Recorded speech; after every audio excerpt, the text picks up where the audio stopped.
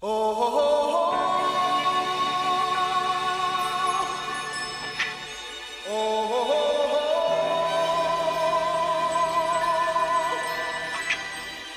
Phone Booth Fighting. I'm Richard Hunter. He is Frank Mir. And Frank, first things first, we have a big weekend in front of us.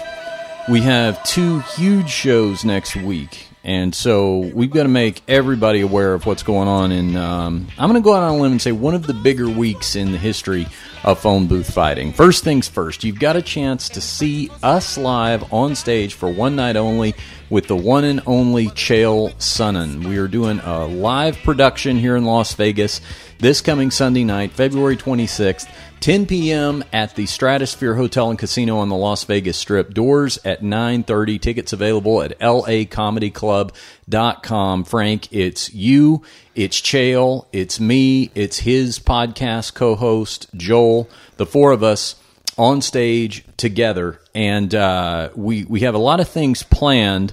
If you're going to be in the Las Vegas area, please go to lacomedyclub.com, get your tickets. You'll only have a chance to say that you were there for the first show once. We're going to do more of these, and maybe you'll catch one down the road, but there's only going to be this one time to be able to say, I was at the first one, and that opportunity is going to be this Sunday night. And what an opportunity. I'm still excited to hear what Chael Sonnen is going to say about his the greatest untold story in all of MMA. Chael is so excited about doing this live show. I have been going back and forth with him on email and text all week long. Today, it was, you know what? I hardly had time to wrangle prostitutes. He was on me so much with the text and the email. But it's okay because I'm enjoying his enthusiasm. We got a couple of things planned, some of which I can't reveal, that we've had private meetings about that we're going to bring to the stage. He came on this show last week and teased that you just alluded to it. He's going to tell his greatest MMA story that he's never told, and he's saved it for all these years. He's going to unveil it on stage. Wound up that, not that it's not the greatest story he hasn't even told, but the greatest story that's never been told. Yeah, that was like the way he positioned it. Goes home, right? Right, exactly. So I'm struggling to one-up. If I can't one-up it, I'm certainly struggling to make sure we contribute as well. Because you got a couple of brothel stories in there. I'll have that. But here's what I've been thinking. You gave me an idea. You know what I did like the other night, though? Mrs. Mir always gets mad at us for the brothel stories. Like, guys. And for about an hour, she asked you question after question about the brothel story. Could stop her. Right? I'm like looking over at her. I'm like, I know. A pot calling a kettle, huh? I know. I was kicking myself halfway through that we weren't recording that for an episode. Yeah, you guys sat there for like 3 hours having it was relationship talk, but a good hour on brothel talk. Yeah, we didn't even need you that night. You were over on handling Clash of Clans. I accomplished quite a bit on Clash Royale, Clash of Clans. I was getting all kinds of stars going. All right, so here's my idea. Tell me what you think about this for Sunday night at the Stratosphere with Chael Sonnen for our live show. You hit me with an idea. It kind of came up by accident yesterday when you and I were doing MMA Junkie Radio with our friends Gorgeous George and Goes. We're waiting for the show to start. And that wasn't my idea. Part of it was your idea. I thought it was all Gorgeous's idea. I'm not sure if we're on the same page. We might not be. Let me tell you what I'm thinking. Okay. I'm thinking bananas. So they're playing music in our ear. Because the producer back at the studio is queuing up the what they call the return music, which is the music that they play when they come in and out of breaks, right? And so I was boasting that I could name any of those return songs, in 4 to 8 bars or less, and I was playing a little Name That Tune with him, right? Then I threw out the boast of all boasts. I said I can name any Bruce Springsteen song in 1 second. 1 second's all I need. One snare beat, one guitar chord, I can name them all. And so he tested me, and I stood the test. You had the idea. You said you wondered if you could submit me faster. It wasn't me. Whose idea was that? It was George? Yeah. Oh, I thought that was your idea. No. Well, I was giving you credit for it. I take take it back. Good for you. That way, when I do take credit for shit, people know that it really was me. That's right. When it's not, I'm honest and I tell them. So the idea is this. Okay, so George, I apologize. So George had this idea. He wondered if you could submit me. It was Goes.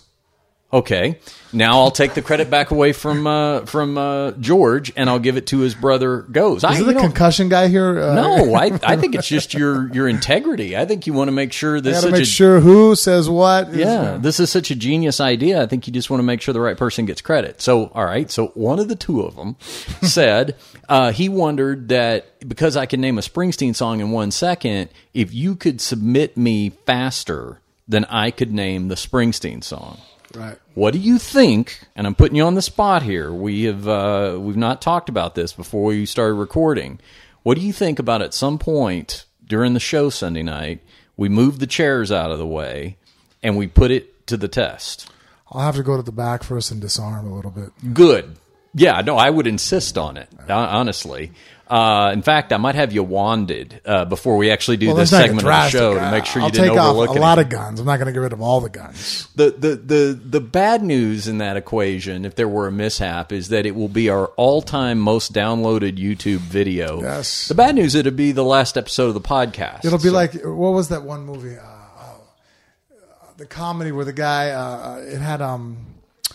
the one Wayans brother, the main guy that was the oldest. Damon Wayans? Keenan Wayans? Keenan Wayans. Okay. I'm going to get you, sucker. Yeah, I never saw it. Oh, but there's a scene. There's a scene where there's a guy that's just armed to the tooth, and he falls flat on his back at one of the gunfight scenes, and every gun's going off, and he's except for you're in my guard. Why this is occurring? Right. So we don't want that. So we'll make sure that you're So here's my idea, because I know I can name any Springsteen song in 1 second. What I've never tested before is if I can do it under physical duress. So what position are we going to be in? I would say, all right, work through this week, because we're just brainstorming on the air. People who are hearing this are actually hearing us work out this idea for the stage as we speak. My thought is, if I go in your guard, all right, and then we have the DJ hit the song, I guess we would have Chael or Joel with the mic. With the mic. I think I'd like to have Joel with the mic, and maybe Chael could ref just to make sure that... I like this so far. It's working. Yeah, okay. And then... And, okay, here's my little... I think as you get better, the position should be more advantageous for me. So, like, right off the bat, close guard, you nail it, but then all of a sudden, like, I can get side control. You just don't want me. Here's what you're worried about. You because you don't know how to update a Wikipedia page, and I do. You're afraid that I'm going to go on your Wikipedia page and put on there that we were in a grappling match and you had 0 submissions. True. That's what you're worried about. Yeah. True. Yeah. In an open way it would make it interesting, and then I could take your back. Yeah. So if we'll do like the 3 or 4 stages. Okay. Okay. So first close guard, which you should be able to rattle off pretty quickly before I can pivot on an arm. Yeah. Or throw a triangle up. Yeah. Then you'd have side control. Yeah. It would probably go close guard or half guard. Are we skipping that one? We can go half guard first, because that's really would give you a lot of time. Yeah. Yeah. So maybe we go half guard, close guard. Right. Side control. Back. Yeah. Let's skip mount. Yeah. That's just uncomfortable from the start. If I have side control, that's going to hurt even. You'll already have a taste of the weight. So. Okay. So the way we would do it is, I'm imagining. I do know that I'll beat you on the back one. I'm taking that bet right now. Okay. All right. Now here's my question then. Okay. I'll start with the seatbelt. I won't start with. Okay. Because here's my question then. If we try to do this, because obviously you're gonna be able to get me quickly, but I want to be able to at least fundamentally attempt to defend. Yeah. So what I don't want you to just absolutely... You're my friend still. I'm not going to destroy you. I want to finish the show there, maybe at a bar, have a drink, not end up at UMC. You know what? I have it on good authority that you said the same thing to Tim Sylvia at one time. And so we did end up at a bar later. Of course. That's what I'm saying. But I had to wait for him to get back down from Valley. So that's what I mean. So it was a long wait. So what I'm trying to safeguard against here is that you're obviously going to be able to get to me quickly, but I don't want you to just bowl me over on pure brute strength. Like, I want to have the opportunity to at least demonstrate a defense. I'll move smoothly. Okay. All right. So what we could do is we could have them cue up those songs, and then Joel's got the mic, Chael's reffing, and then I either yell out name of the song or tap, probably. Right. One of the two happens. You like this idea? I like it. I think this could be a fun idea. We're going to do it. All right. Okay. So we'll do this. We'll do what we'll do. We'll start with Springsteen and see how, because Springsteen, I've demonstrated this before where I run the table. Well, one song's all I need. And didn't you one beat a drummer 1 second at his own band? So my crowning achievement in Name That Tune was I one time competed in Name That Megadeth song with the guitar player in Megadeth and beat him, Dave Ellefson. Yeah, it's pretty much takes the cake. Yeah, he was very worried that I was going to say something to Dave Mustaine, his bandmate. He's like, let's just don't talk about the fact that this happened. That's going to give them ammo for quite a while. Yeah, but Springsteen's my go-to. So I want to start with my best, my best artist, because this is, listen, I'm putting a lot on the line here physically. This is nerve-wracking because I've never. We know Springsteen, you have pretty much in the bag. Well, what if we got a dice and picked 6 other genres of music? Mm-hmm. And then we have to roll the dice. Whatever it rolls up, then they have to play that song. That's down the line. Okay. Down the line. Because let me tell you something. If that die, if any of them has the word Lil in front of it, I'm lost. I don't know anyone. Okay. So I'll just, I'll be in terrible trouble. I'll be turtling and just hoping that I can hold on as long as I can. Okay, so here you go. So we're going to offer that Sunday night. We're going to do it live. It may be the only time it happens. I mean, I don't know. I haven't even looked at my insurance deductible to see what what all it covers. So it may be the one and only time we're able to do it. But we're going to try to do that on stage. And I like this idea of doing this double bill show with Chael because he's a guy. It seems like there's a contagious climate of wanting to one up each other. He's bringing something, so we want to bring something else, and then he answers with that. So I'm already liking this partnership with Chael. We're calling the show Suspended. An evening with Frank Mir and Chael Sonnen. Again, you can get your tickets at lacomedyclub.com. It's one show only this Sunday night, February 26th, at the Stratosphere Hotel and Casino on the Las Vegas Strip. 10 p.m. showtime, 9:30 is when the doors open. Brought to you by Earth's Brew, Frank, and that brings me to our kind sponsor, Earth's Brew, who's stepping up in a big way to be a part of sponsoring this live show we're doing Sunday night. Earth's Brew is the smarter alcohol-free way to relax, Frank, an innovative supplement that lets you and me kick back and relax in social settings or ease stress and kick it up a notch when you need to be mentally productive. Now, there's 2 things we like to do during a podcast, Frank. One is to be relaxed, but the other one is to be mentally productive. So that's kind of the perfect 1-2 punch for us. It does, especially it seems like we're doing the podcast always after leaving jiu-jitsu. We come here, and it's great to be able to unwind and relax and be able to be focused at the task at hand and not just cinched up in a ball of pain. And the fact that, again, that it only has 14 calories is just a strong suit of being able to always justify taking it because, if I told Mrs. Mir I was going to have a 200 to 300 calorie drink every time we were back here taping, it probably wouldn't go over so well. Nope, but she wholeheartedly endorses the Earth's Brew. It's also plant-based, which makes a vegan like me very happy. It's got a new paradigm that focuses on herbal relaxation and focus. It's created by a couple of phone booth fighting listeners out of Arizona, just like yourselves. Yeah, and the only drawback so far I found from it, it's alcohol-free. No, that's the that's plus. The positive. That's the plus. That's the plus, Frank, for a teetotaler like myself. That's right. So anybody out there wants to have a drink and relax and not have to worry about, I realize that having a glass of alcohol, a glass of wine is very relaxing, but, it does have its drawbacks. And now we know that this doesn't. No sugar, no artificial sweeteners. It's sweetened with stevia.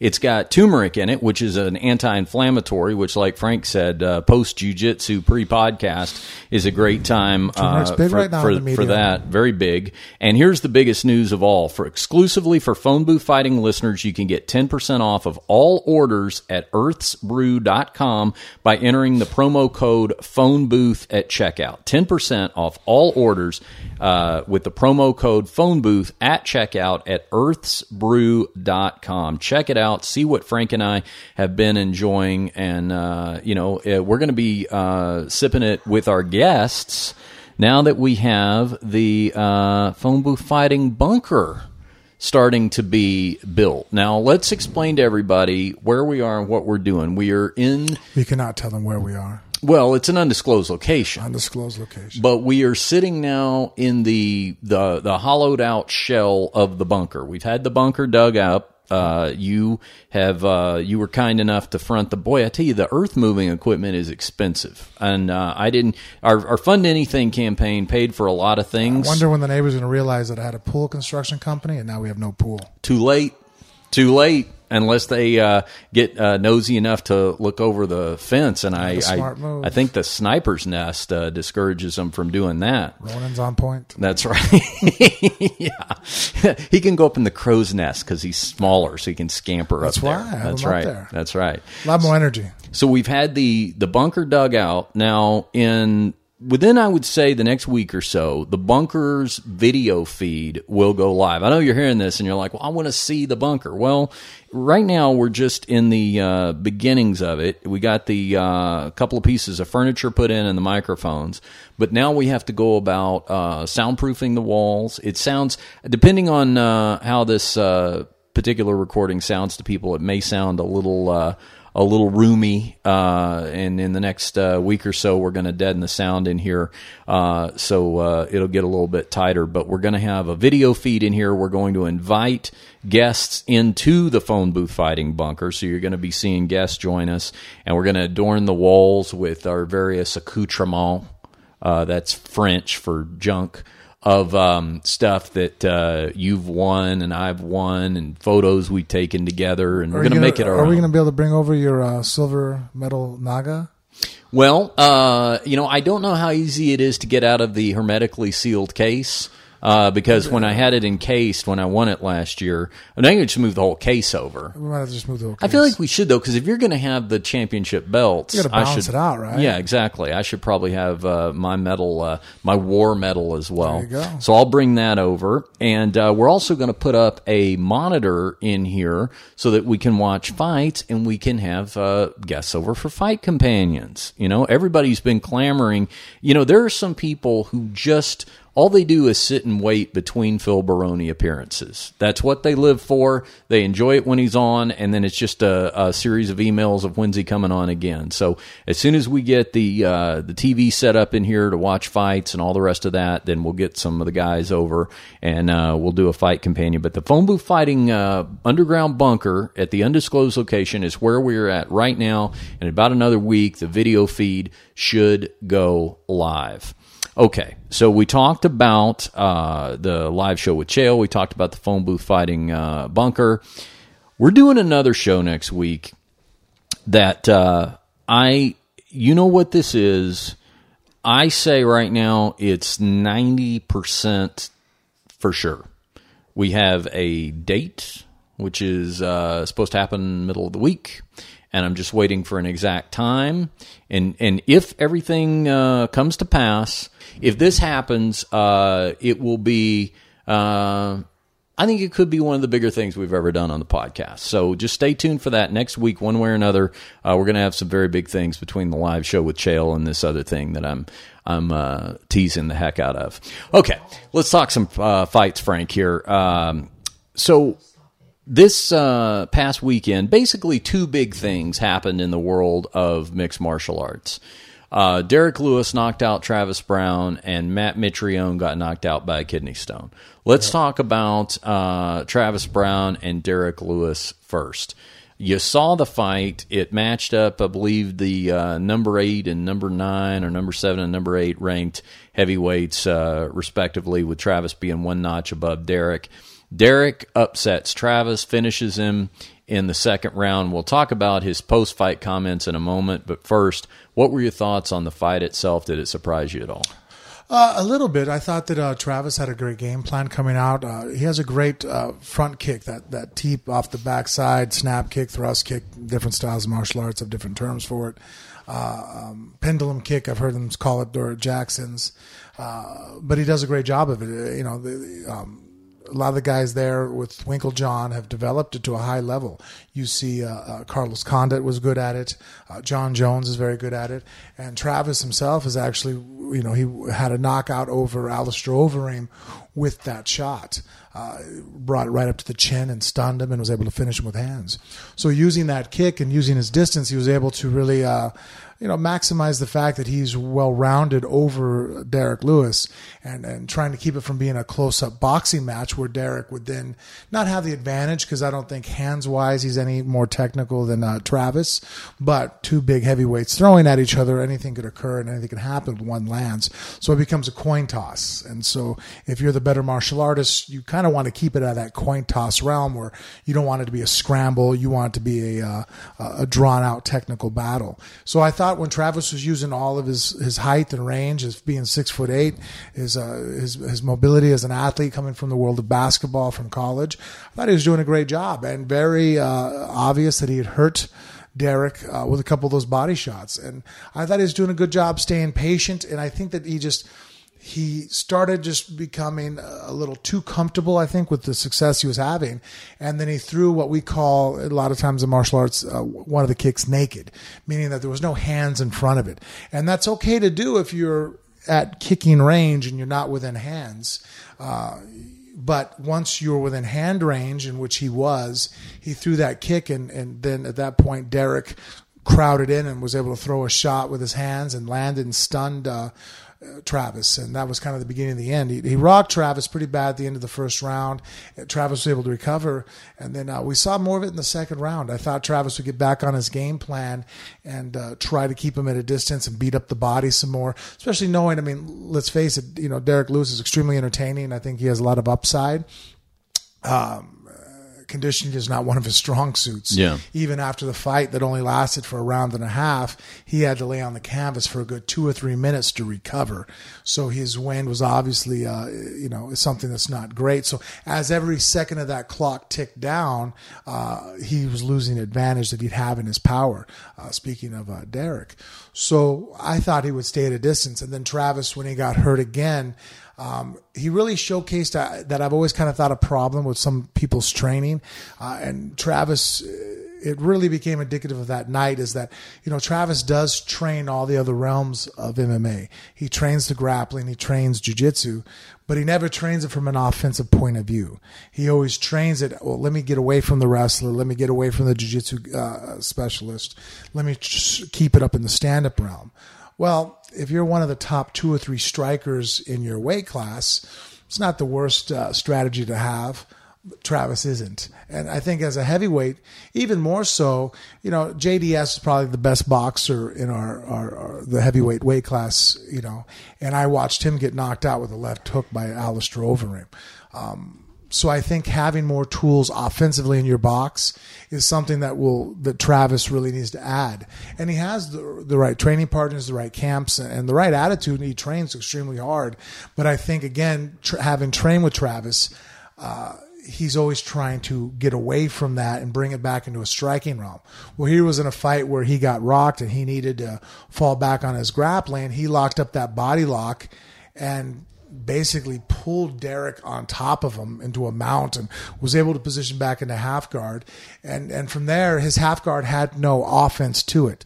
Travis's half guard in MMA is very much of a get back up to my feet. And in that situation, he didn't want to get back up to his feet. He was rocked. He probably would work on some sweeps, some reversals, and be able to move around from there would have done him better. His offense in the ground was no better than really Derrick's, except for his defense is better. But that really wasn't what was causing the problem. So that was the glaring difference of what I seen that if Travis goes home, he needs to work on. And then Derrick, self-admittedly, needs to work on other aspects of the game too. His wrestling, his jiu-jitsu, but, he doesn't make any bones about it. He's very honest, which was actually very entertaining to hear his honesty with it, that, you know, he hits hard, which, you know, it's a great attribute to have, but it's not an uncommon one in the heavyweight division. And hopefully now he'll start benefiting by spreading out there. You know, it kind of goes hand in hand. Here he's going to have some success. He's going to have some popularity. So in turn, he's going to have the finances and the draw. People who are going to be better at grappling or teaching the other aspects of MMA are going to be more inclined to help him out and be a part of his camp, because in turn he has more money and, you know, he's going to have a lot more media attention. So let's go back to the teep kick for a second, because I think that is a very misleading thing for a lot of people who are watching that haven't experienced it. Now, if you're wondering what we're talking about, it's the kicks that Derrick Lewis claimed were really only an issue because he needed to make an emergency trip to the restroom. That's basically what he was saying. But that was a way of, you were saying, of covering up basically that he was impacted by the body damage. And I think it was a much more entertaining way of answering it. It was. The question was asked very boringly by Brian Stan that, you know, well, you were hit to the body and you look like you were hurt. Well, no shit, Sherlock. A guy who was 6'8" just put his foot through my stomach, and I put my arms around my belly. Yeah, I was hurt. I think everybody, and even someone on life support, could have realized that I was hurt. So I think that, you know, he could have probably maybe angled the question to be more along the lines of, you were hurt. What was your plan to try to overcome that? Were you thinking that maybe he would stop throwing the kick, or were you going to jam it up? Or what did your corner say to you in between to help try to identify how to conquer, you know, or to overcome that, you know, like, stating out that it was a problem is the same kind of commentary that now that I do more broadcasting, I see is so just boring.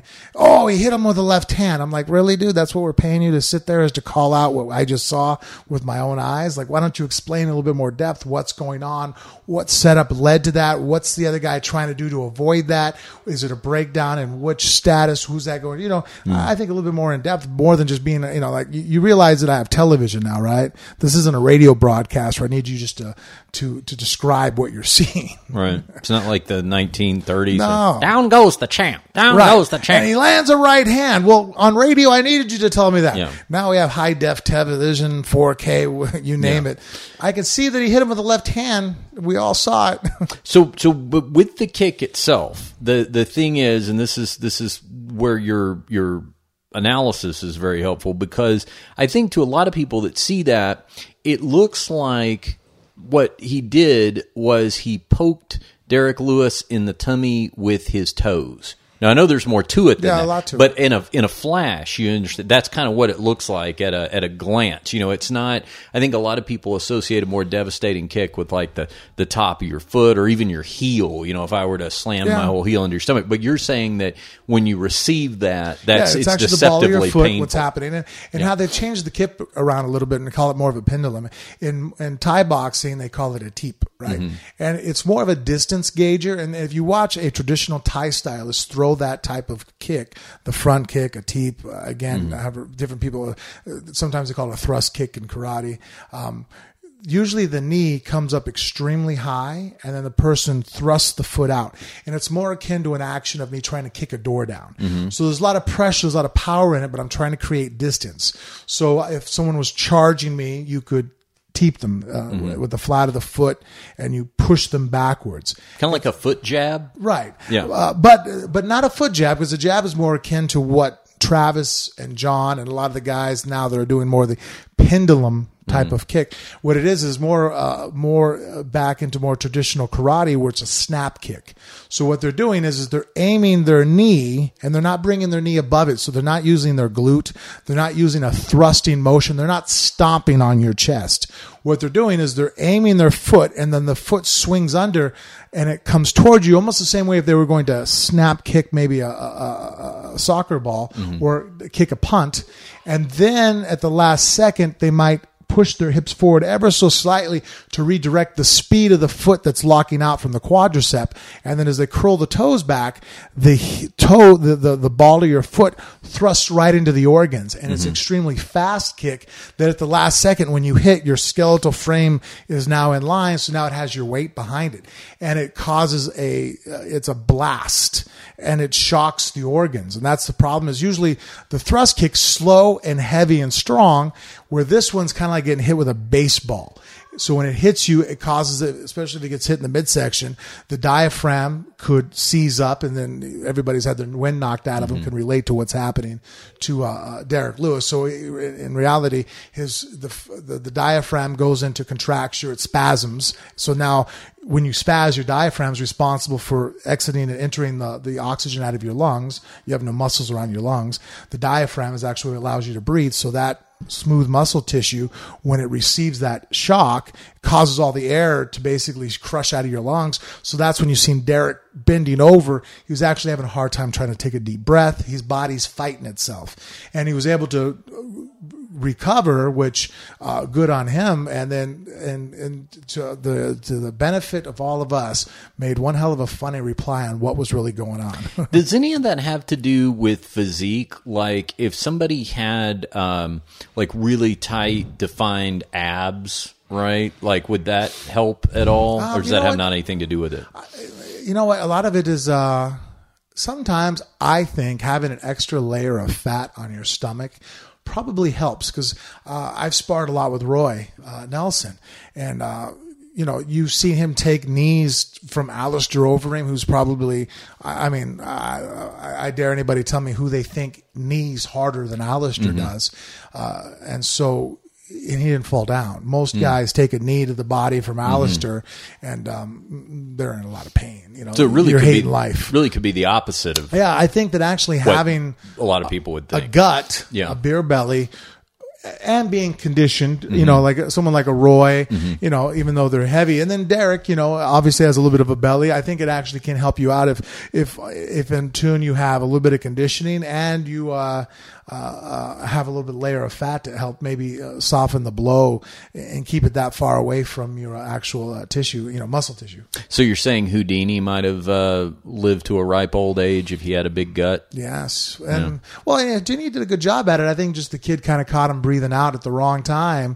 And that's another thing is just if you do enough, it's funny when I see guys in the gym train stomach conditioning, and look, the nervous system's a nervous system. There's really no way to train that if I hit you in the diaphragm, your nerves are going to be any less prepared or more prepared to take a shot than my diaphragm. What it is that your body knows how to tighten up at the right moment and inhale and exhale so that you can, absorb that shot better. So if your stomach's really relaxed and as I throw a punch, you breathe in, oh man, that's the worst combination in the world. If you're breathing in as I put my knuckles into your diaphragm or my foot, you're going to be, in trouble.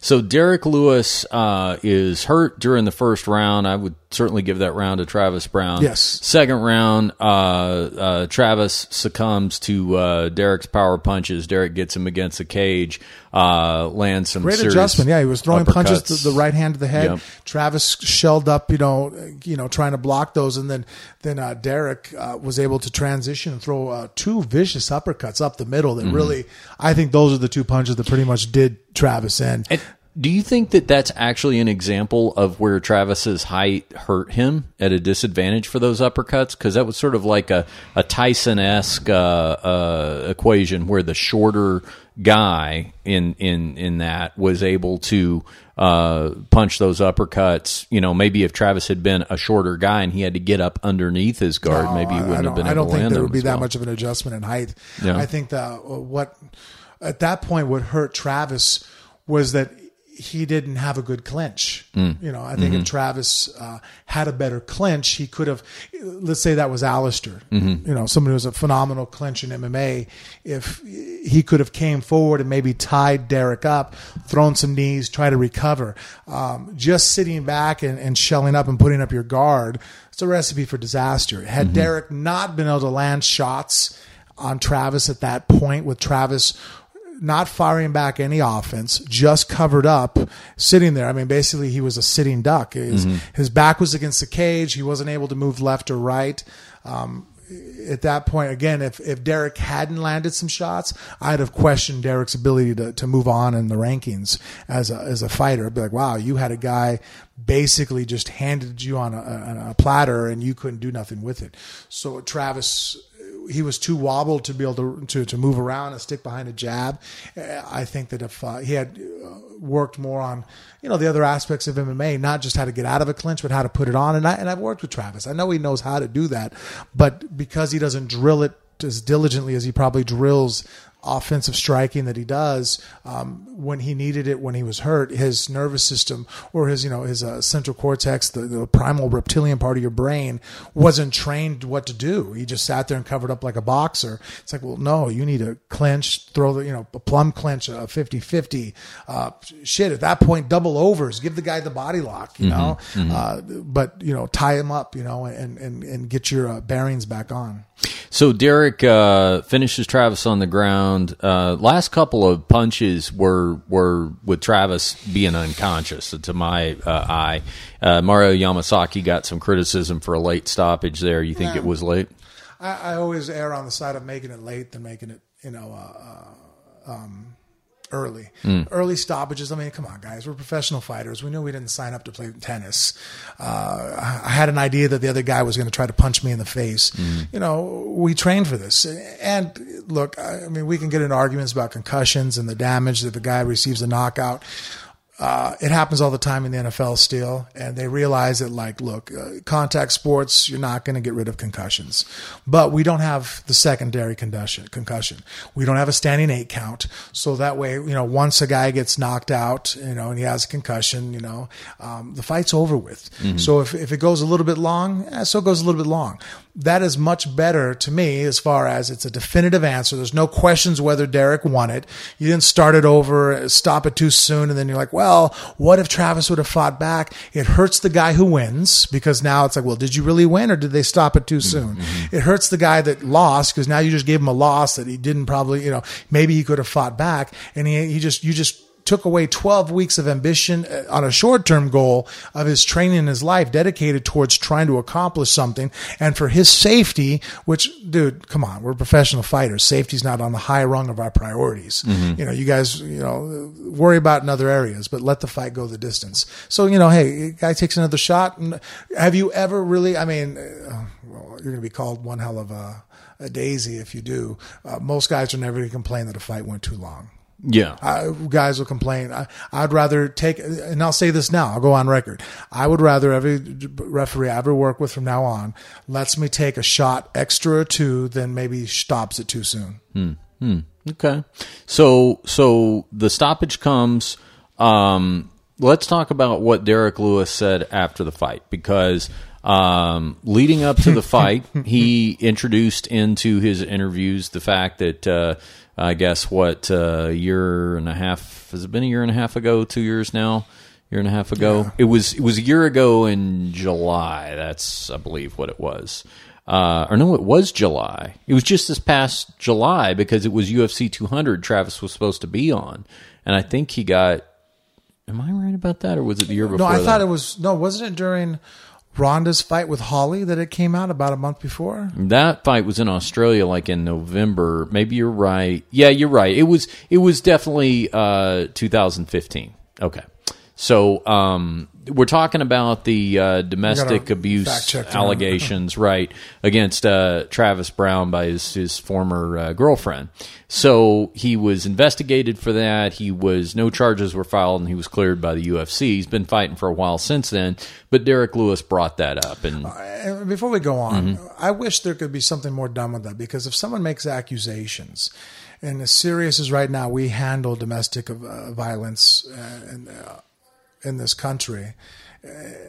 Unless you're in the NFL, but go ahead. Well, no, the NFL, hey, do you know that they just not uninvited, but there was a couple players that are not invited to go to the combine because they have been arrested and indicted on charges of abuse. I think the Ray Rice thing kind of sobered them up. Right. Well, so they are going in the right direction. Now, it does leave it up to the individual teams that they can still extend a contract out to these guys, but it's showing that the NFL is taking the temperature of what the world is right now with the modern climate, and going the direction of saying, hey, if you have any kind of allegation, if you have this kind of a arrest record with any kind of domestic violence, you can't come to the combine. So there's 3 top level players. I don't remember the details of it. I just caught it briefly in the news that are not invited now to go to the combine. Okay. And I interrupted you. I'm sorry I cut you off there, but you were saying that you wish that would be looked into. You do make an allegation. What year was it, Jennifer? July 2015. There you go. So if you do make an allegation, and it's serious, it is, because, for example, here with Travis Browne, allegations were made, an investigation went forth, and it was found to be unfounded. So he was innocent, right? There is no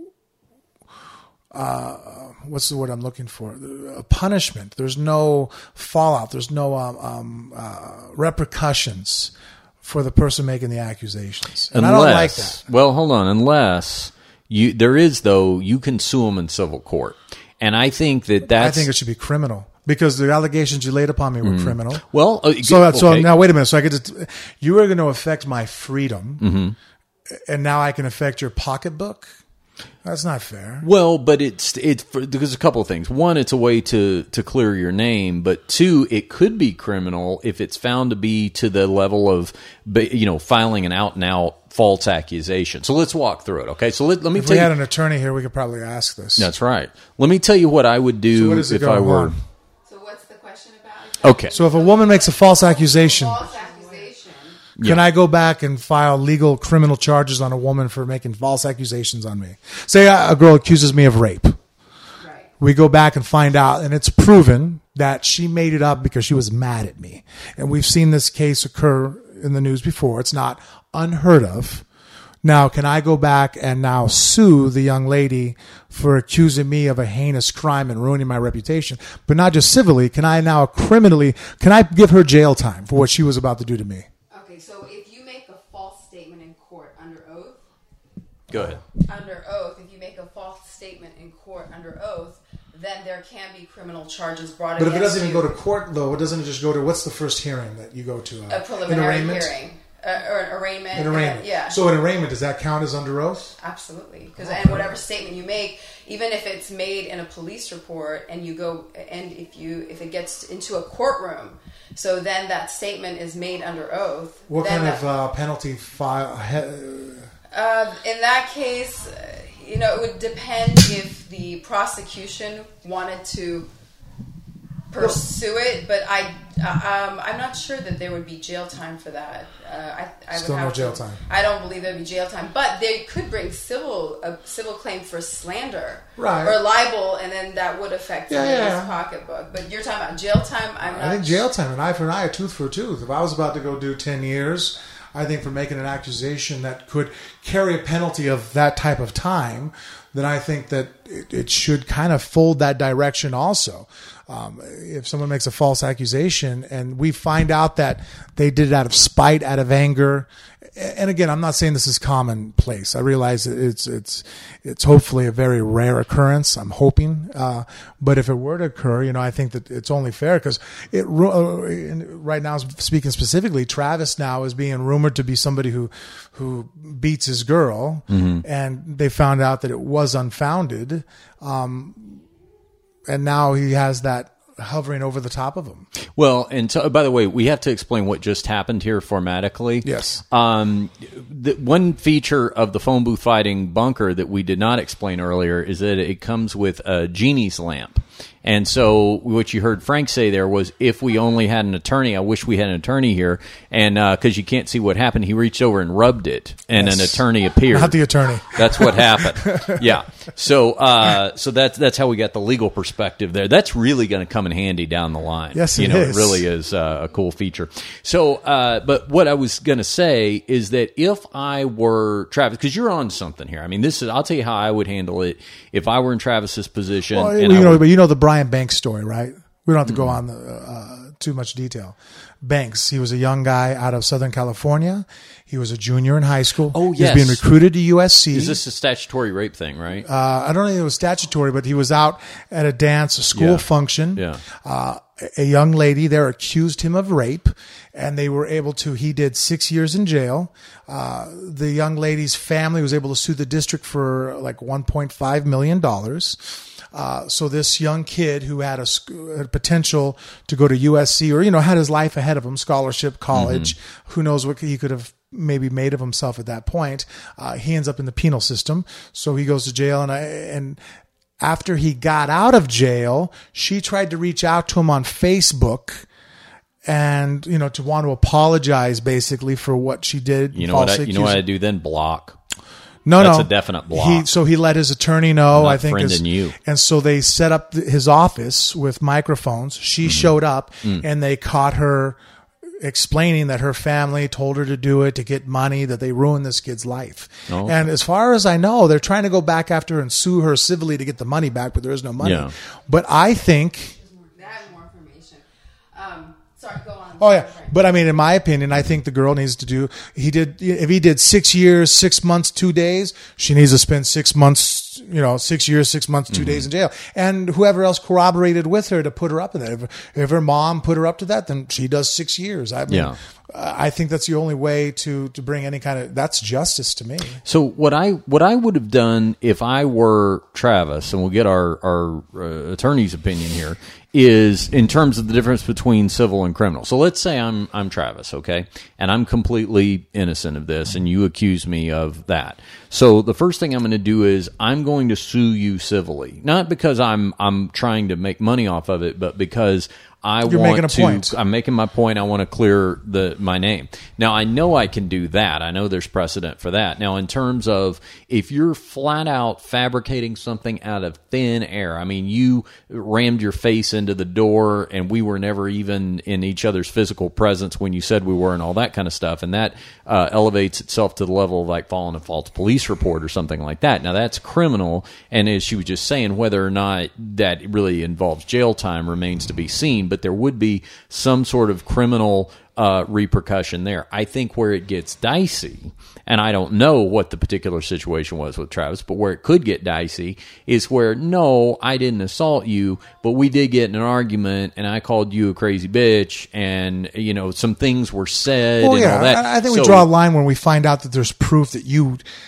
really tried to make some shit up. I mean... Yeah, I'm just saying that if you remember the old OJ explanation of on the New Year's Eve where Nicole Browne calls 911 and he says, "Well, I wasn't beating her, but we got in a wrestling match," or he phrased it some kind of way like that. I could see it again. I'm not saying this because I don't know what Travis's situation was. I'm just saying I could see if a guy was in that kind of situation, maybe they don't want to go to court because they don't want to get into a whole lot of, okay, well, that didn't happen, but this happened. But yeah, that other thing happened. But now you're misunderstanding the way this happened, and then the whole thing gets very murky, and maybe that's why they don't do it. If we're really trying to make the world equal, between the sexes, I still find that we're not there. And the reason, another way I can point this out that I know that we don't think the same is that one of the players that was in trouble, and I probably have to go through and figure out who it is, and we can probably afterwards. But it showed him that he got in trouble because he was at a bar. He had an exchange with a young lady. They were having words, and I don't know what he called her, what she called him. The video didn't have any feed for his audio. Well, then she got mad and she shoved him in the chest and then kind of went to slap him in the face, and then he hit her with a right hand. Now, he's in trouble for that, but why isn't she in trouble for starting the assault? Like if it was reverse, had he shoved her and then let's say she swung her purse and it had something in it and it knocked him the cold out, I think I'm willing to bet our society would be like, well, you shouldn't have shoved a girl. Well, what are you doing? I'm like, well, wait a minute. No, they're human beings, right? Isn't what we're trying to get to now? Are we trying to get to a stage where it's not girls and boys? It's like, okay, well, no, you're a human being. And one human being first violated the rights of another human being by putting on their hands on him first. Now, the first human being is an idiot, only weighs 120 pounds and just shoved a 200-pound world-class athlete, then, it didn't work out for them on the, the good side. They were definitely at the short end of the stick, and so the athlete needs to learn how to control themselves even under awful situations. I get that he deserves a punishment too, but it's weird how we don't look at like, well, wait a minute. The girl started the physical altercation, right? Like, she started it. She should also be in trouble and also be talked about in the same and lose the same opportunities that he's going to lose as far as being put up on the same stage. Because then to me, that's equality. It's like, well, yeah, you put your hands on him first. Sure. I think we were best taught that lesson in song when Carrie Underwood sang of that man that cheated on her. Now, the song goes into great detail about all the wrong that he did. But if you really follow... Is this the one where the lightning strikes or something? No. That's Garth Brooks. This but is... you knew what I was talking about. It's awesome. This is I told you. You're going to have to pull up those submissions pretty damn quick I'm Sunday gonna wrist lock the shit out of you, man. So the male protagonist in the song commits an indiscretion. And then she vandalizes his car and cuts up the seats and smashes the headlights. And as I listened to it, I thought, now, not excusing what he did, okay? But this is a crazy woman no one should be dating. Right. So I feel like it was a mutual lesson learned. You see? Yeah. And again, if you switch roles, if a girl goes and cheats on her guy, and the guy goes and slashes her tires, bashes in the window, does crazy shit, all of a sudden, all will be like, oh man, you need to get a restraining order on that guy. Do you have a gun at the house? Like, he's crazy. Like, we don't treat it the same. But then yet we were like, oh, we want equal rights. It's like, well, I agree. I'm very avid, look, my daughter's 13. I want women to be treated as equally as men with the same rights and opportunities, but rights and opportunities comes with the same consequences. And until consequences are the same and treated the same, then we're not equal. Well, yes, and a question for our attorney here, based on what you've heard so far, if myself or Frank were accused of some type of domestic battery, if you were opposing counsel, would you subpoena any portion of this podcast as incriminating evidence? Yes, I think all of it. It's all admissible in court because it's recorded now. But I just wanted to add that perjury is a felony and it carries a possible prison sentence of at least 1 year in federal court. So in federal prison. So Frank, you have the right instincts. There you go. Yeah. So I think, and we'll get back to. We'll get around to talking about what Derrick Lewis said in his post. By the way, this is why we can't end a podcast at 10:30. By the way, Frank, I went out there. I was podcast ends at 10:30. It's a good idea, but this is how we get sidetracked. It's both. It's the double-edged sword of phone booth fighting. I think it's one, what makes us so endearing, and two, what makes us so hard to love by the women who do, is that we're long-winded. But what I was going to say is that, to just finish that thought, is that I feel like that's where I could create a cottage industry of coming in early in the pro athlete's courtship. We've talked about this idea before. Yes. Where, you're the aspiring athlete and you're on your first or second date with this girl, and you have poor judgment, of course. So I come in as a professional, as the third wheel on your date, and I assess whether or not this is a crazy person and whether or not you should be dating them. You know what? We're making jokes about that, but again, it's true.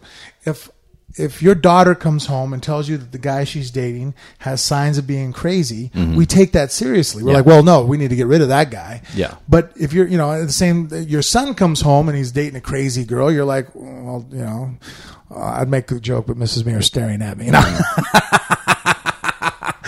I'd be like, so you found your mother? No, but there is, no, you're right. There's. But then we make jokes, crazy girls are good in bed. You know what I mean? Like, we'll make, again, it's just not equal. And hey, I'm for this. Hey, I'll jump on the boat. If we're going we're going to treat everybody the same, then guess what? It goes both ways. Yeah.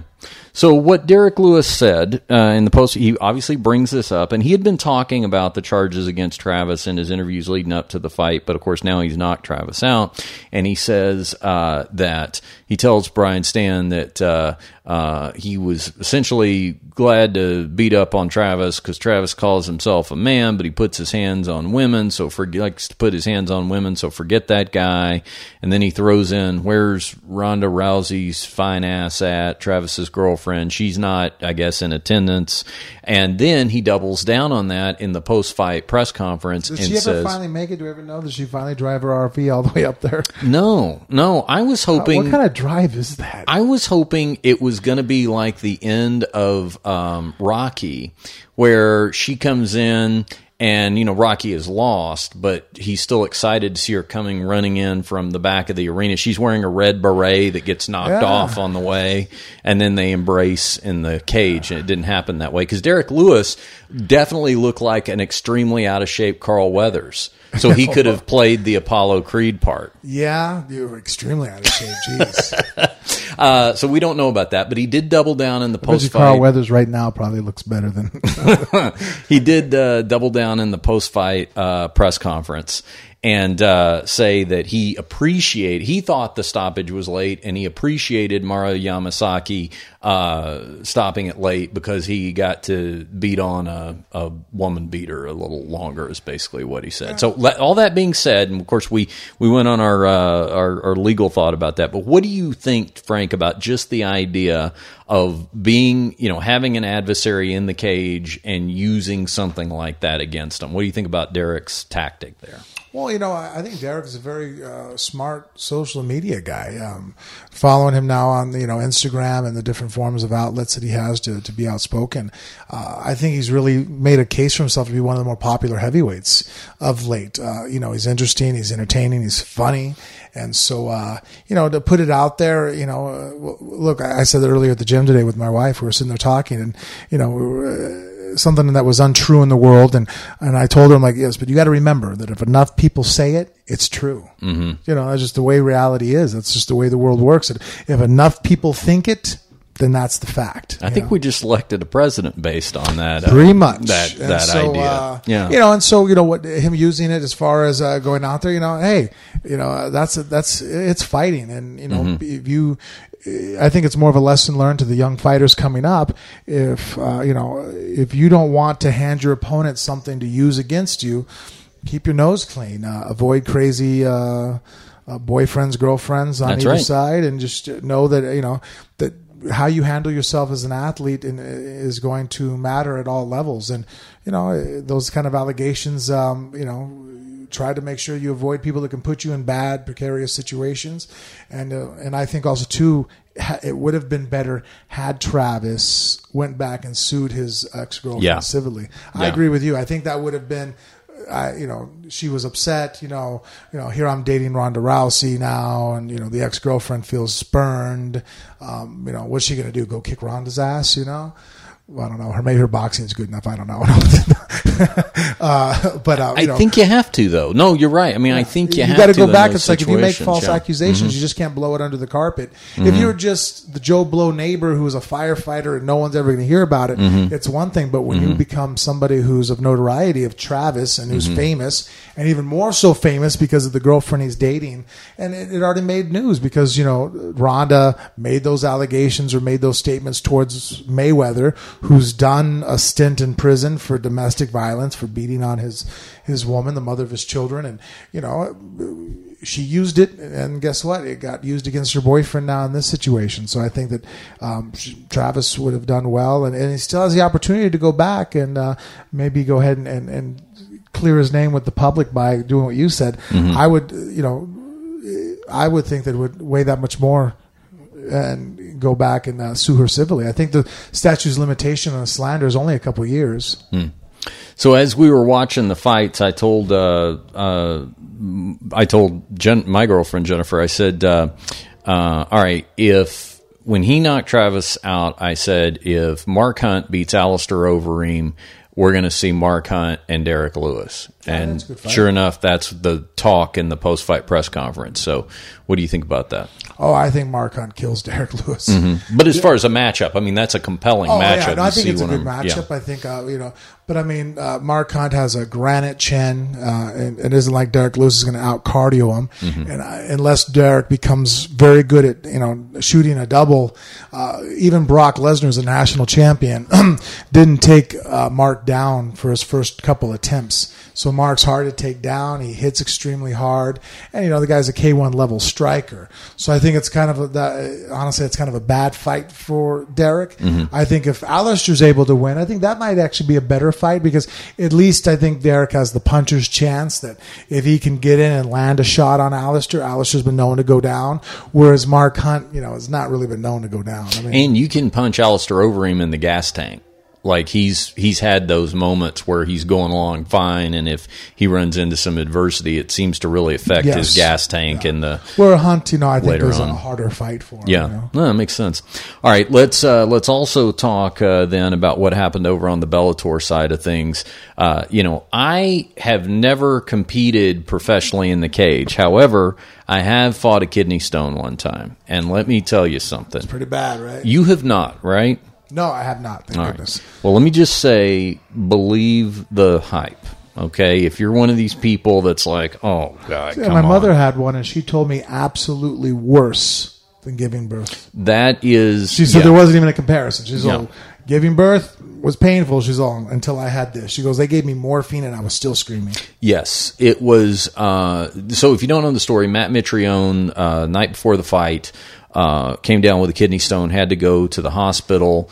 And do you know that the aforementioned Chael Sonnen offered to fight Fedor Emelianenko at midnight the night before the fight? He was there. He was doing commentary. He said, not a problem. I'll step in. I'll do the fight. But they couldn't get, I don't know if it was a commission thing or whatever. They couldn't get it all cleared up in time. But Matt Mitrione had to go to the hospital with his kidney stone. So his anticipated fight with Fedor got called off. And it was a bummer because I was looking forward to seeing Fedor fight. But yeah, I will tell you, it's only happened to me one time. And it was so insane. Like, I didn't know what was happening to me because it makes you nauseous. And, like, I thought maybe, like, I was having a heart attack or something. Like, something was wrong with me in that sense. And go to the hospital, and I had to get the morphine as well. And, of course, as you know, I never do any drugs or alcohol or anything like that. So you were lit. Yes, but I did you enjoy it? Well, it was a relief. I mean, the thing is, it was so painful. I can't even say there was any enjoyment to it. It was just like, finally, that horrendous pain has stopped. And it has caused me to do two things. One, to appreciate real water, staying hydrated and getting real at drinkrealwater.com, our fine sponsor here on the show. But ever since that happened, I mean, it happened, goes back, it's been about 3 years ago, maybe 4 years ago. But you drink a ton of water. Because I asked the doctor, here's the only question I had for the doctor. I said, how can I make sure this never, ever happens again? Because I eat healthy. I mean, it's not like I was doing anything that was particularly bad. Well, we're more of a testament to the fact of what it hurt you that bad, because everybody, whether they have a heart attack or pain, that moment they're like, how can I avoid this from ever happening again? Mm-hmm. Then like 2 or 3 months later, like, man, you kind of forget, you know what I mean? Like, you know how people do that, they sit there and go, nah, that wasn't that bad. It's like a hangover, you have well, see, now here's something you can't relate to, but how many people, our fans can probably, or our listeners can attest this, get shit-faced drunk, you wake up the next day, you're like, what the hell did I do to myself? Mm-hmm. I'll never do that again. And they do. Yeah. And we do. And I've been there too. But you're saying that this is that situation. So you've lived true to this for the last 3 years. It changed my life because when it happened, like I said, I asked the doctor, I said, okay, how can I avoid this ever happening again? And what he said was, he goes, well, there's a lot of different things that can cause this. Sometimes it's hereditary and all this. But he said, the one thing I can tell you is we do all seem to agree that water consumption helps with this, just staying hydrated. So I took that as gospel and have always consumed a lot of water since then. But did you drink a lot of soda and stuff before? No, but I wasn't as conscientious about drinking a lot of water. Yes, on coffee. But not a ton. You're not a crazy coffee drinker. No, but you know what? I also wasn't really seriously training jiu-jitsu then. So I because now with jiu-jitsu, like I drink a lot of water anyway to stay hydrated. Right. So one takes care of the other. But it was so bad that they gave me, they give you like some pain pills. And I, to this day, keep those with me. They're either always in my backpack or in my glove compartment. Should I break you the bad news? What? That they're what? What's the bad news? That pain pills don't last that long. What do you mean that they don't last so long? You know, like any other medication, it loses its... Oh, no, but what I'm saying is that I knew when it was... Because when it happened... Oh, so at the time you kept it with you? No, I still keep them. So you got pain pills on you right now? Yeah, in the car. Oh, in case this... Yeah. Hold on. Degenerate. Yeah. Wait a minute. To keep an eye on my stash now. Yeah, come on. I figured out if I can choke you out with the gold... No, But yes, I keep the reason I keep that on like within reach, so backpack, car, whatever. Just over there. Yeah. No, the reason is because of that experience. Because what happened was, I realized that I could take one just if I felt it coming on. Right, that would at least get me to and you'd be good. Get to the hospital or something like that. So I would never even get caught in a situation now where it's like they're at home, but I'm like, we're going to California this weekend, right? So I wouldn't like accidentally leave them at home and then feel that coming on in California, and I don't have time to get to the doctor or whatever. No shit. I've never taken one, but it's like break glass in case of emergency. They are, because of that, I know, because I haven't taken one, it's exactly 30 in there too. So I'll count them when we get back from our trip. You have 30 of them. Yeah. You don't need 30. You know what? With your my back's hurting now. With your luck, what would happen is you would sneak in, get them. I would have a kidney stone attack on the way back. I would find my empty bottle, and you would have some explaining to do. No, it'd be filled with Tic Tacs. I'd be like Indiana Jones, like, okay, let me wait these out. No.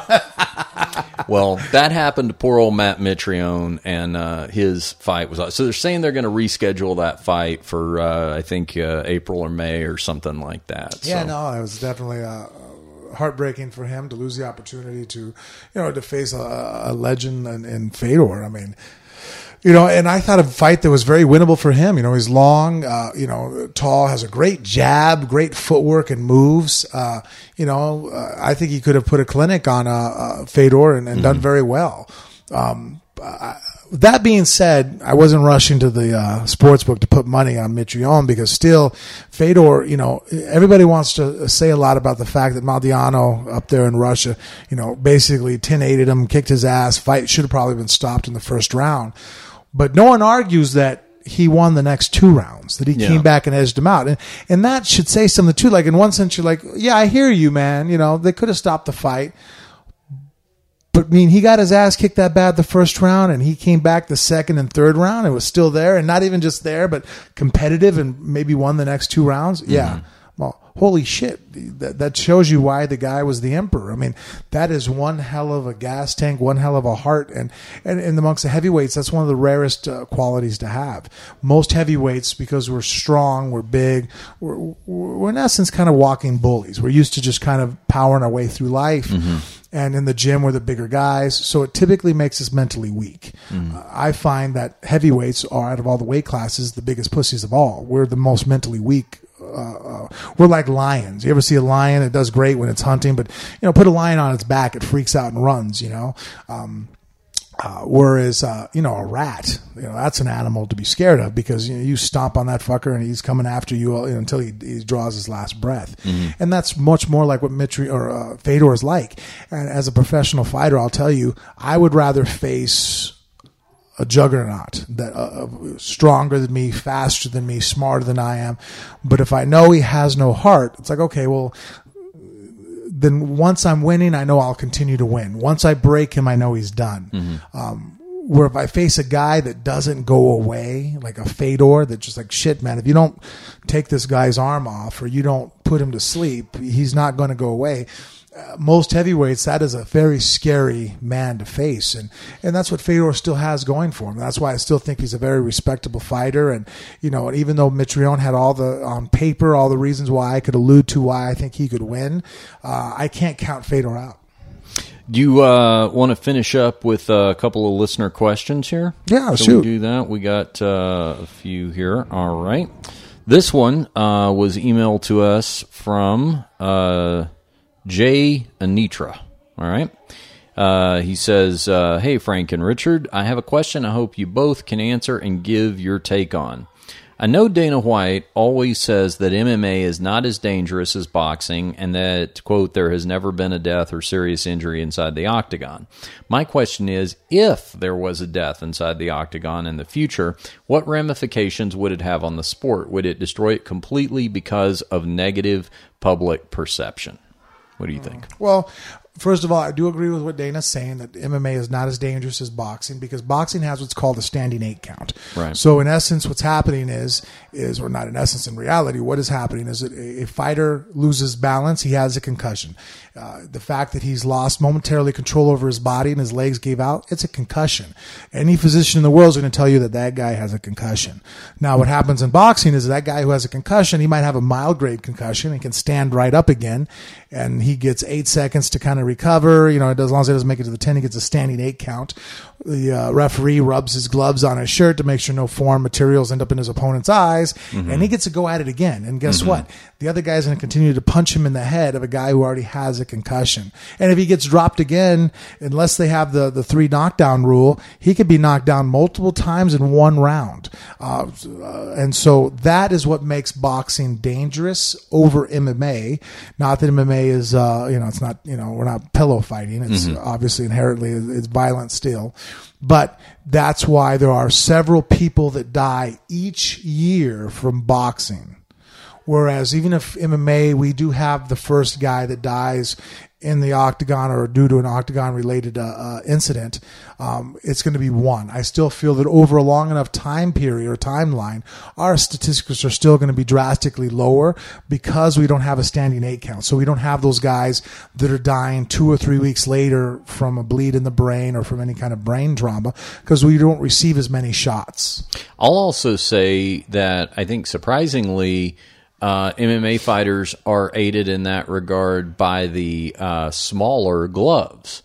Because in boxing, you've got the heavier gloves, which means in addition to the standing 8 count, that the padding allows me to hit you more times in the head without knocking you unconscious for a cumulative effect. So right. If I get you with a smaller glove... So same amount of kinetic energy racking through my head back and forth. Right. I mean, I may knock you out in the octagon, but that's going to be 1 or 2 punches compared to the 300 times I'm going to hit you in the head over 10 or 12 rounds of boxing, right? I mean, it's kind of the argument that is made against, like in football, for example, making better helmets, because there is a thought that if you do that, it's really just kind of keeping people in the game and enabling them to take in more cumulative head trauma. A lot of times, too, I mean, I like economics.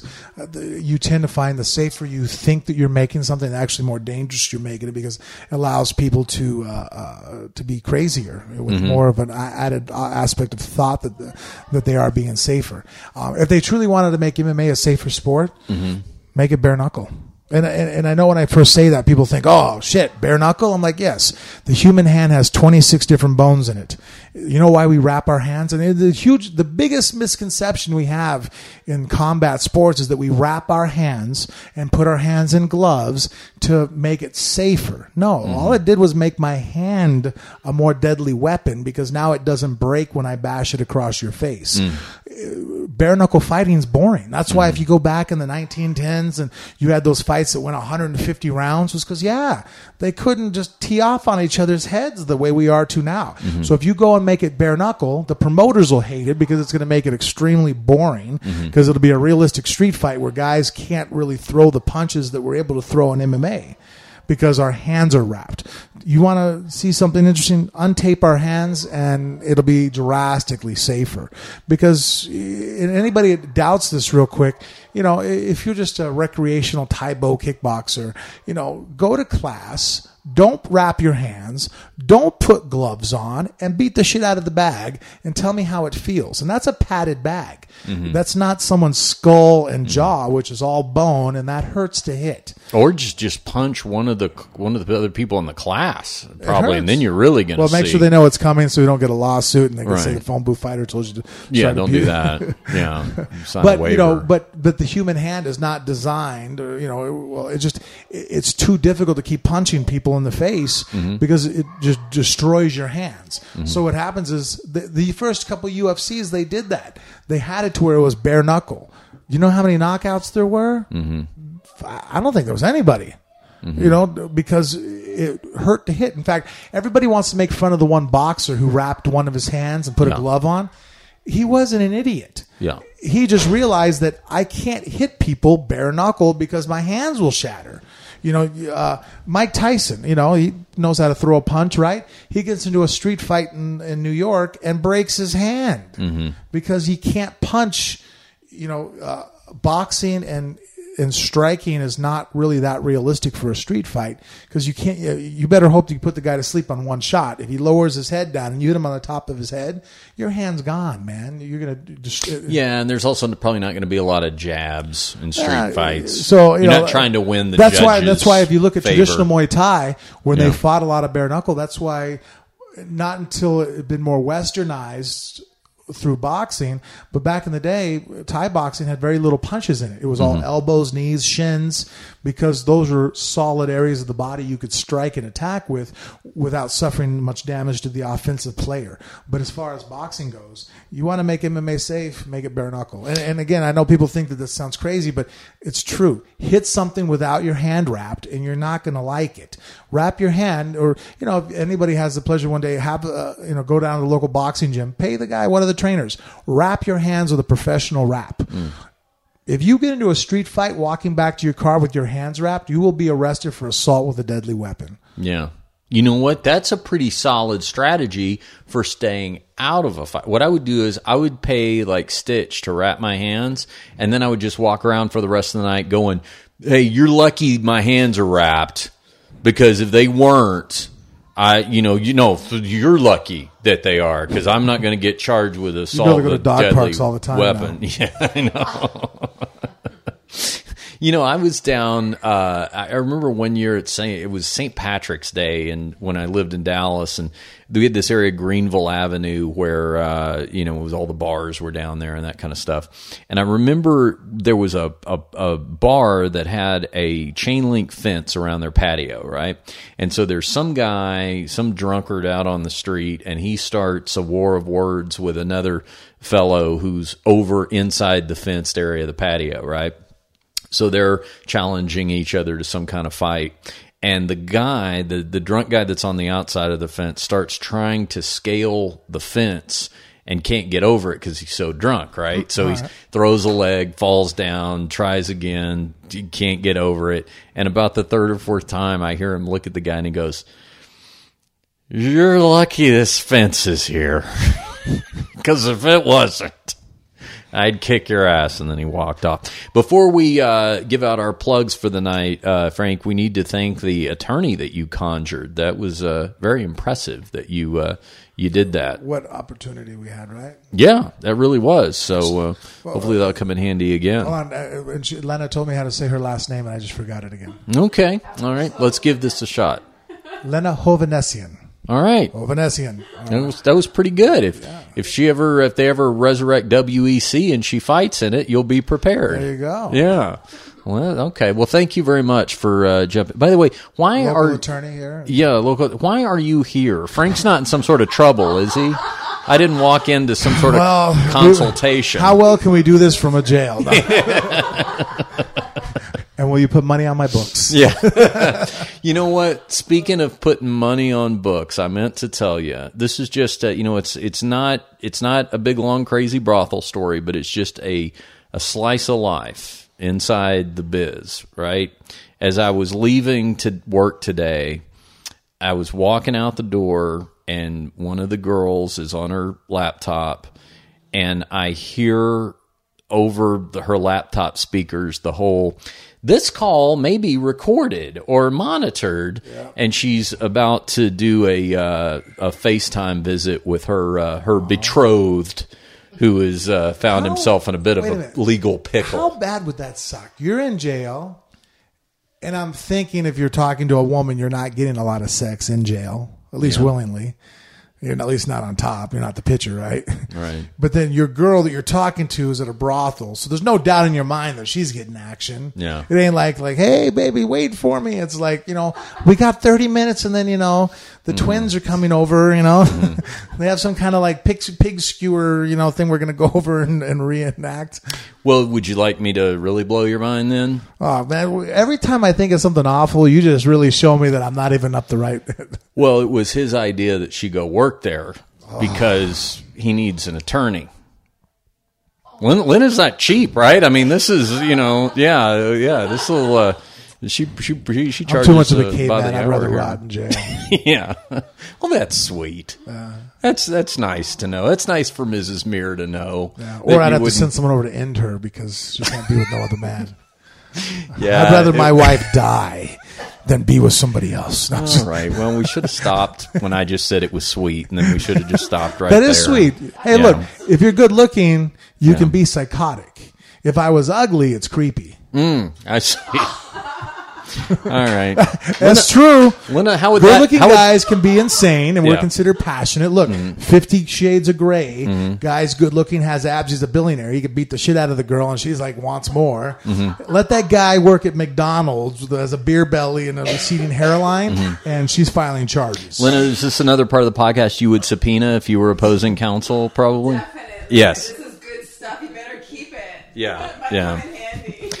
All right, Frank. Leverage. Let's do that. Well, so far, I want to say in our little feeling out period here in the bunker, I kind of enjoyed it. I do. I enjoyed like the feel, and that's with it being barren. I think once we get all of our guns and all of our knives. comforts in here, that it's gonna feel fun. Because what I'm thinking is that with summer coming, we've had such great success doing the backyard broadcasts. We can still do those. I think sometimes we still do those, and other times we set up in here, especially when we need like video capabilities and all that kind of stuff. All right, so let's tell everybody that what they can do to subscribe to the podcast is get the podcast, Phone Booth Fighting, twice weekly in iTunes, Stitcher Radio, SoundCloud, Google Play, or phoneboothfighting.com. If you go to our iTunes page, do us a favor.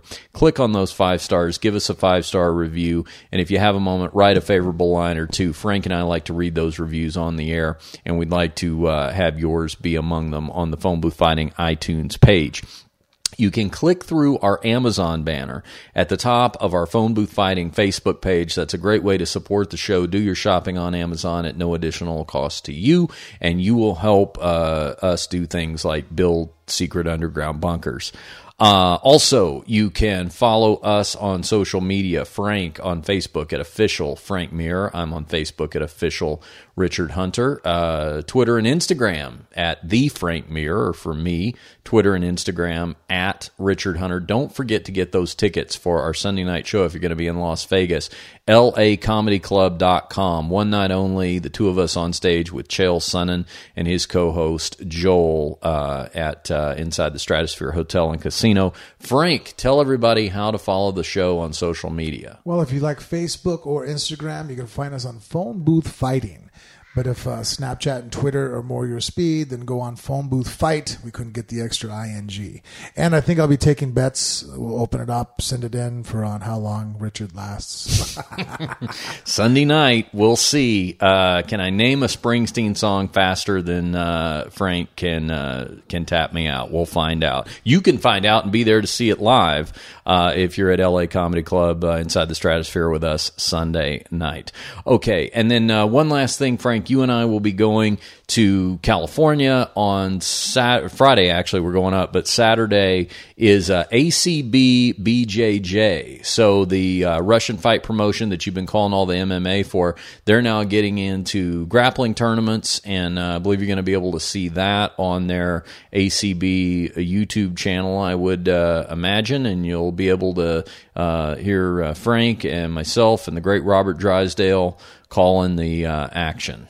It's going to be a lot of fun. Out there, it'll be great. Orange County, seeing pure jiu-jitsu being done with the gi, and the lightweights will be going at it, which are super entertaining to watch and fun. And so everybody who loves MMA knows that one of the key components is jiu-jitsu, and we're going to be able to see it in it's a purity. I'm checking Google Maps right now to see the distance between Orange, California, and Doomies. So we'll look forward to seeing those refuse to say that word till they give us some free burgers. Well, they'll this time they'll know we're coming because we're promoting our visit. All right, for Frank Mir, I'm Richard Hunter. This has been Phone Booth Fighting. We'll see you next time. Everybody was kung fu fighting. Those kids were fast as lightning. In fact, it was a little bit frightening, but they fought with